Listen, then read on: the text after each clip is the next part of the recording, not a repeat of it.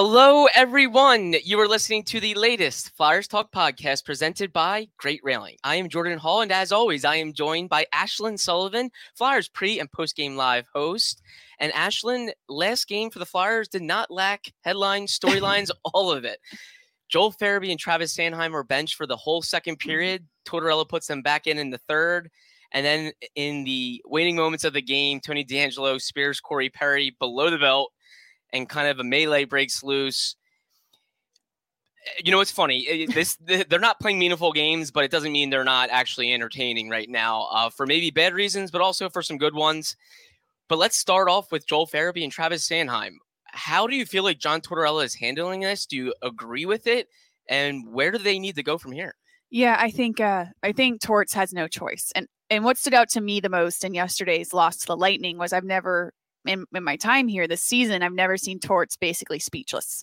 And that's the vibe I got in his post-game press conference, being asked, why did you bench them? Are you seeing enough from them? What do you want to see from him? And he's just left being like, I've done all I can. I've disciplined these guys multiple times. We're not seeing the results. What's the most concerning is these are two players that are making up $11 million of your cap space next season. And you're just not seeing the play progress for the dollar amount that these guys are making. He's put so much, I don't want to even say pressure. He hasn't really asked that much of them. Just play up to the caliber of the player you're supposed to be. And then you go see them, make mistakes that they shouldn't be making at this point in the season. Joel Farabee, 2 penalties in the first period. Travis Sanheim benched a couple of games ago and commits a penalty yesterday. He has no choice. But I was surprised, and Scott Hartnell said this as well, when they were benched in the second period, we didn't think they'd be coming back. So I don't know if that was a case of you had no choice because you just need players at this point. BP added more than $70 billion to the U.S. economy in 2022 by making investments from coast to coast. Investments like building charging hubs for fleets of electric buses in California and starting up new infrastructure in the Gulf of Mexico. It's and, not or. See what doing both means for energy nationwide at bp.com/investing in America. They were going with basically 9 forwards in the second period. That's the vibe I got. I think if it was up to Torts, he probably would bench them the entire game, but it seems like he doesn't have that option at this point in the season. I agree. That was the vibe I got as well. If the circumstances were different, I think he would have sat them for the entire game, the rest of the way. But they were so shorthanded, and it would be a real bold move to sit those two players when you're on a road trip and the games aren't getting easier coming up. You really need players to be out there and trying to make an impact, especially those two guys. Ashlyn, I thought it was just puzzling a little bit for me with Farabee because I thought he played one of his best games in a while. The previous game on Sunday against the Red Wings, he was really active.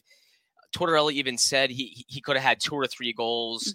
He didn't score a goal, but he just looked a lot more like himself. And then he assists Morgan Frost's goal to open the game. So I felt like he's starting to come along offensively.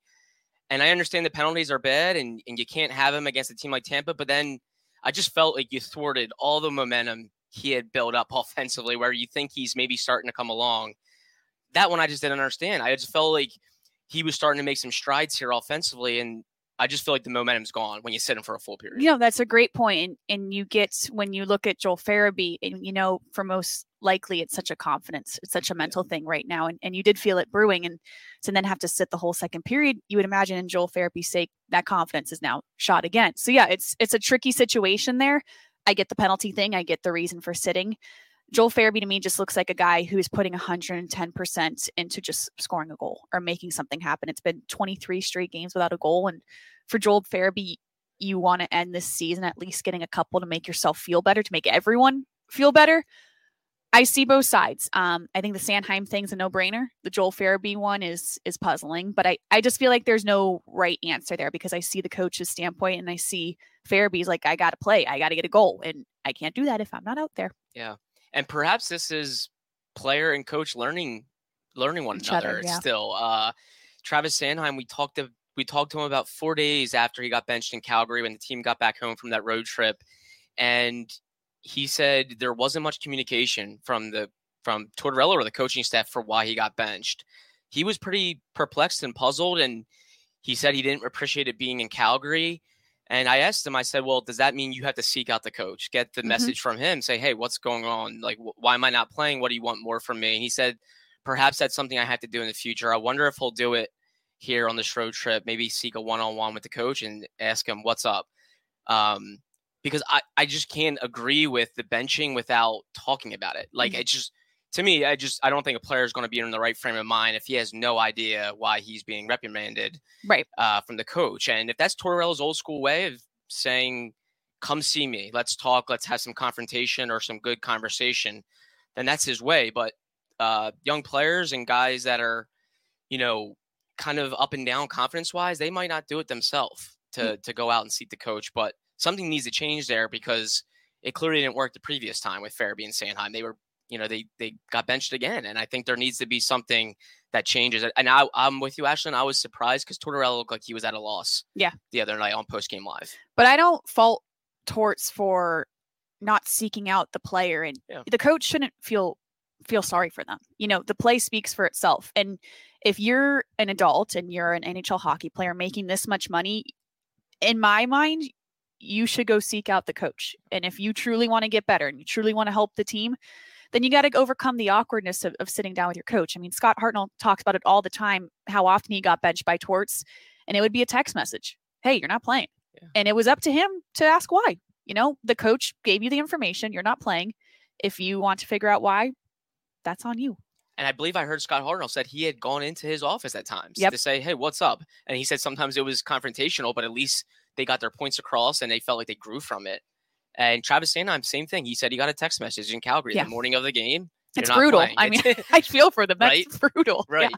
So I think, perhaps these are growing pains in year one of a coach and a player and the relationship there. I don't want to jump to rash decisions where I'm not thinking these guys are a part of the future. I still think Farabee and Sanheim are important parts. Perhaps Farabee's got a longer leash because he's only 22. Sanheim, I believe, is 26 now. And I think the Flyers are really trying to think whether he's definitely a part of this, a foundation piece. The contract says he is, but that doesn't always mean long-time job security. But definitely two things to keep an eye on, Ashlyn, I would say, as this road trip continues. Yeah, these last 18 games, you wanted to have progression of those two guys because when you just look at the number, it's like, well, what are you supposed to do when those guys make up so much of your cap? And I think that's why the magnifying glass is on Sanheim. It's a much shorter leash. The age is there. And if you decide in these next 18 games, he's not, then you got to figure that out with that contract situation because that leashes this team so badly. Whereas Joel Farabee has the injury thing. And I think that has been the storyline of his year. So I think he does have a longer leash, one, because of the age, and two, because of the recovery of this season. I think you got to give Joel Farabee another year. You got to give him an entire off season to work on this. If we're at this point next year, different story, obviously. But I think for Joel Farabee, you have to at least give him the one true off season to see if this can progress. Could not agree more. And Sanheim's coming off a really good season and expectations. And there's no real reason why he shouldn't be playing better. I'm sure he would agree with that too. He has talked about getting his confidence back and playing the way he should be playing. Flyers Talk is brought to you by Great Railing. Stop into Great Railing for the highest quality and lowest prices on all your railing, decking, and fencing needs. Okay, Ashlyn, I am sure Scott Hartnell has seen some things in his day playing this game, whether it be questionable decisions from the opponent. We've known Brad Marchand has been known to lick a player from time to time. You see all crazy things on the ice when it gets heated. What was his reaction when he saw Tony DeAngelo take the stick and spear Corey Perry where no one wants to be speared? Yeah, my favorite was we missed it because we were walking down for post game. We always miss like the most important aspects of the game, and those 20 seconds walking from the second to first floor. It's like a joke that we'll miss a goal when it's something monumental in the game. So we walk up and all we see is 12 players on Tony DeAngelo. We're like, oh my gosh, what happened? He must have said something again. Well, then we saw the replay and we were about to go live, and Scott and all of us struggled to describe what happened because we didn't want to say anything inappropriate for television. So we were trying to find the correct adjective, and we were told to say midsection, but we didn't think that really described what happened. So we were having trouble with the adjective there. But yeah, I mean, Scott Hartnell said this is egregious. This is something, and he understood to a sense of when a guy is getting under your skin the entire game. There's times where a flip switches, you can't describe it. You go crazy for like 20 seconds, and you recoup and you go, my gosh, why did I do that? He predicted that would be Tony DeAngelo later that night of why did I do that? But in the moment, you can't think, you can't help yourself. But Scott and Al immediately said, oh, he'll be suspended and this will really hit his pocketbook, which it has. It has indeed. It came out this afternoon from the NHL Department of Player Safety. He suspended 2 games for that spearing. Ashlyn, you asked the question to me. You're like, what was the fine? I was like, you know what? It's funny. I didn't even read the full email. The fine was over $54,000. So not a cheap play by any means. It may be a cheap and dirty decision by Tony DeAngelo, but he's going to pay for it. And I thought it was a shame because Tony DeAngelo gets a really bad rap. And anytime he makes any decision nowadays, people are going to jump on it and they're going to criticize him for it. And I just felt like he had really made some serious strides here this year, from being accountable to being a good teammate. We've talked to him in the practice locker room. I think he's a good guy. And I think, I just think he's done all the right things for most of this season. And then he does something like that where it's going to make headlines because of his past and what he's done and some of the things he's said. And now it just gives people another reason really to, criticize him and lash out at him and question everything about him as a person, as a player. Yeah. I think frustration got the best of him and he can't do it. It's inexcusable. I looked at it too. And I said to myself, that's bad. That's egregious. Yeah, it's bad. And we all can agree it should not have been done.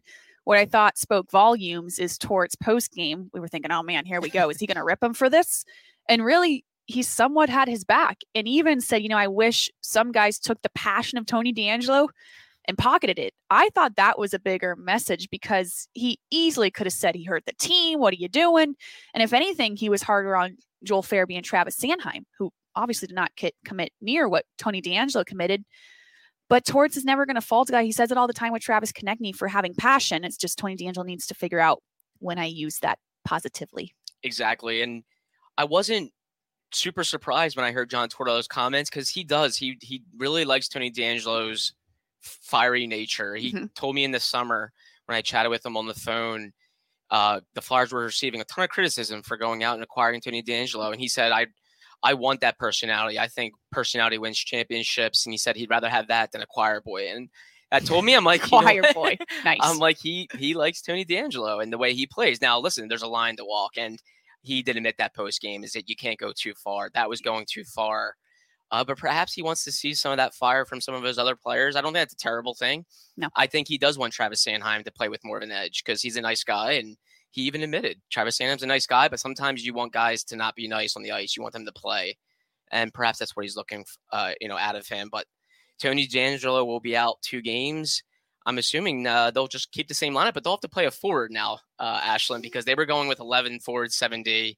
Now they'll have 6D, and some forward will have to come in. I'm guessing it might be Kiefer Bellows, but we'll see. Who do you think could draw in there? Yeah, that makes most sense. And right. Torts it's clear doesn't want to have to do that.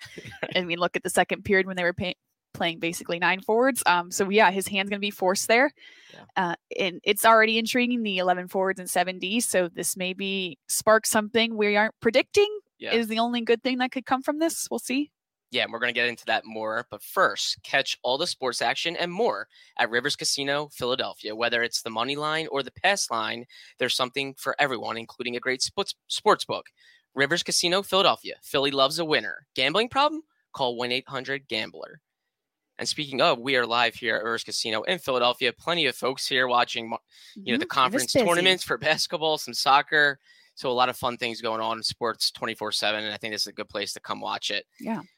But actually, a big topic that I feel like I've been getting tweets about it. Why are the Flyers playing 11 forwards, 7D? It's almost an indictment on Kiefer Bellows. I just think Tortorella is not very high on him, and he doesn't trust him. Refuses to play him. I'm not sure I agree with that. I feel like he hasn't gotten a real chance, but perhaps something's there where Tortorella doesn't trust him. Do you feel like this is sustainable? Can you keep playing 11 forwards and 7D? You feel like the Flyers need to eventually go back to the traditional way of playing? I think I wouldn't be surprised if they do this the rest of the year. Yeah. No, you can't build your team around playing 11 forwards and 7D, but I wouldn't be surprised if I just don't think Torts cares. And I think Torts wants to put the best players he feels like are on the ice. And if that means 7 defensemen, that's what it means. And especially you would think with these last 18 games where he was I want to see what we have. I want to give young guys opportunities. I want to give guys that haven't got playing time a chance. You would think that would mean Kiefer Bellows, and it hasn't. So that speaks volumes to me that Torts isn't going to play guys he doesn't trust in situations. So I think like Owen Tippett's a great example. Look at the ice time he's getting. This is a guy that's getting full advantage of these last 18 games. So I wouldn't be surprised if they roll with this the last 18 games, but my gosh, this can't be a blueprint going forward that you can follow. That's for sure. I know past coaches I've talked to, they do not like playing 11-4-7D. They said it's pretty tricky. Like it just complicates things. But I agree. I think he understands they have to play games 2-1, 3-2, and what's a better defensive lineup? Probably putting Justin Braun in there over Kiefer Bellows. Right. Bellows is kind of known for his offensive upside. He's got a nice shot, but can he trust Bellows on a fourth line? I'm not sure. Maybe he doesn't feel like he's a fourth line player, and he's probably right now maybe not deserving of playing on the top 9. Mm-hmm. So, but yeah, I just don't think it's sustainable. I think eventually you got to look, get back to playing the traditional way of 12-6. Find a solution. Find someone that you think fits in your forward group, and my gosh, you got to score more goals. More goals. Hey, Cocky, got to need more forwards to score more goals. Exactly. It's not bring a guy in. It's not rocket science. Prevent goals and score goals. Yeah. And what did Tortorella say last night? He's like, we can't freaking score a goal. I think he said. He did. Yeah. So we all were thinking it, and he said it. They really are fighting it offensively. That's when you knew when they went down big to Tampa. They lost 5-2 to the Lightning last night amid all the drama. They beat the Red Wings on Sunday 3-1, so they didn't score a ton, but they found a way to defensively shore things up. But yeah, they're just not scoring goals. And when they went down 3-1, 4-1, you just knew that game was over. It's over. Yeah. If the other team's going to score 3 goals, sadly the Flyers can't have that offensive firepower, and that's when they're shooting themselves in the foot. And no wonder the frustration's there, and no wonder they're struggling the way they are, because you can't win like that. That streak in January, they were consistently putting up points, but we knew it wasn't sustainable. You can only play like that for so long, where you have the pressure, especially for Carter Hart. My gosh, if I let up 3 goals, we're done for. Yeah. He's playing with so much pressure on his shoulders. Yeah. It's just not the right way for a 24-year-old goalie to play. To his credit, he's kept them in games and he's won them a lot of games, and they've been better. Don't get me wrong. They've been better for Carter Hart this year, but still they're in a dogfight to score a goal, and that's still a tough way to play for a goalie. Yeah. And one thing with 11-7, Ashlyn, is Tortorella said he does it sometimes in part because he wants to play Owen Tippett more. I feel like Tippett's just been one of their biggest positives. He's looking like he could be a real big-time player.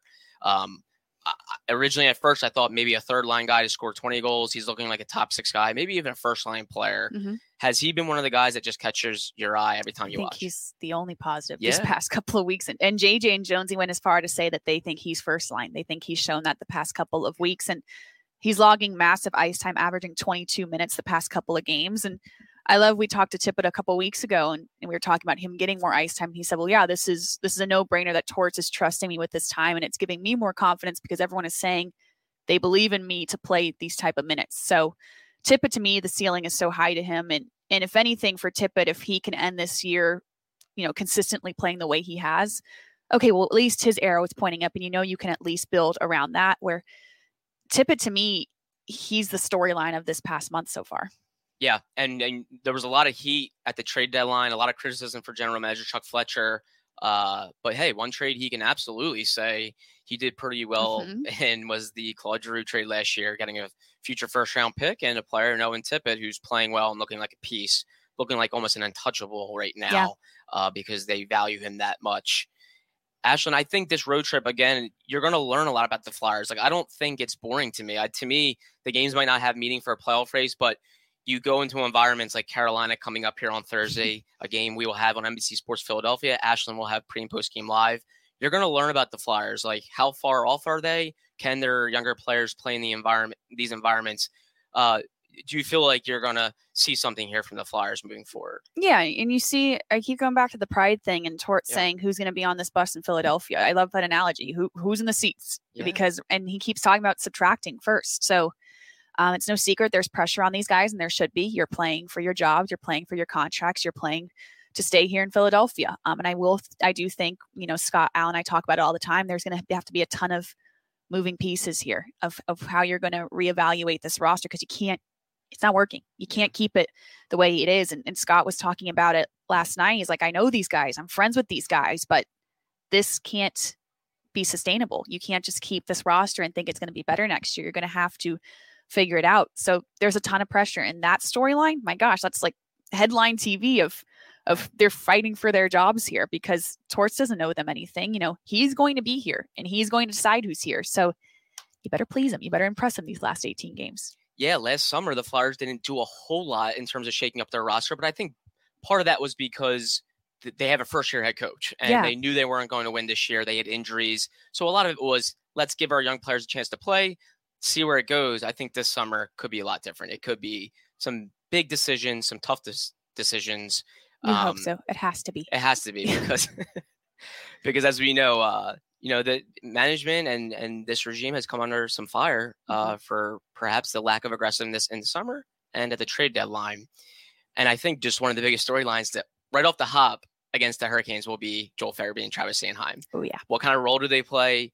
How do they respond? Is that going to be one of the biggest things you're watching early in that first period? I hope Joel Farabee gets a goal. Just please. Like, I see him. He's trying. I'm like, come on. Like, we all want it for him because if anything, I've appreciated how he's responded in this situation where very easily could he have just ridden off into the sunset and skated around and just not have been seen. But he has been seen these past couple of games. So I credit him that he's not okay with this.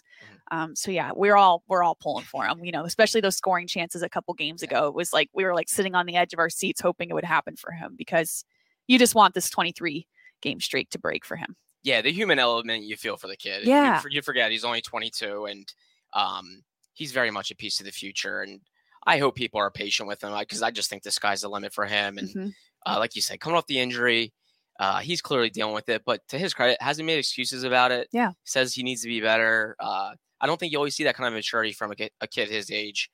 He very much gets it. And I think be patient, see how he does over these final stretch of games. And I agree. I think it could do wonders for his confidence. If he gets a couple and at least feels like he was himself again the rest of the way, could help him going into the summer. Yes, you hope so. Yeah.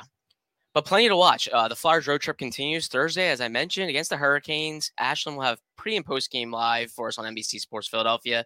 And then the team is on a national broadcast on Saturday against the Penguins in the afternoon. So a lot more to evaluate, a lot more to analyze. We'll have it all right here. Ashland, thank you so much. Great to see you. Great chatting with you. A big thank you to Ben Berry, our podcast producer and guru. And Flyers fans, of course, as always, thank you so much for listening to the latest Flyers Talk podcast presented by Great Railing. Wherever you get your Flyers podcast, please rate and listen, and we can't wait to talk to you next time.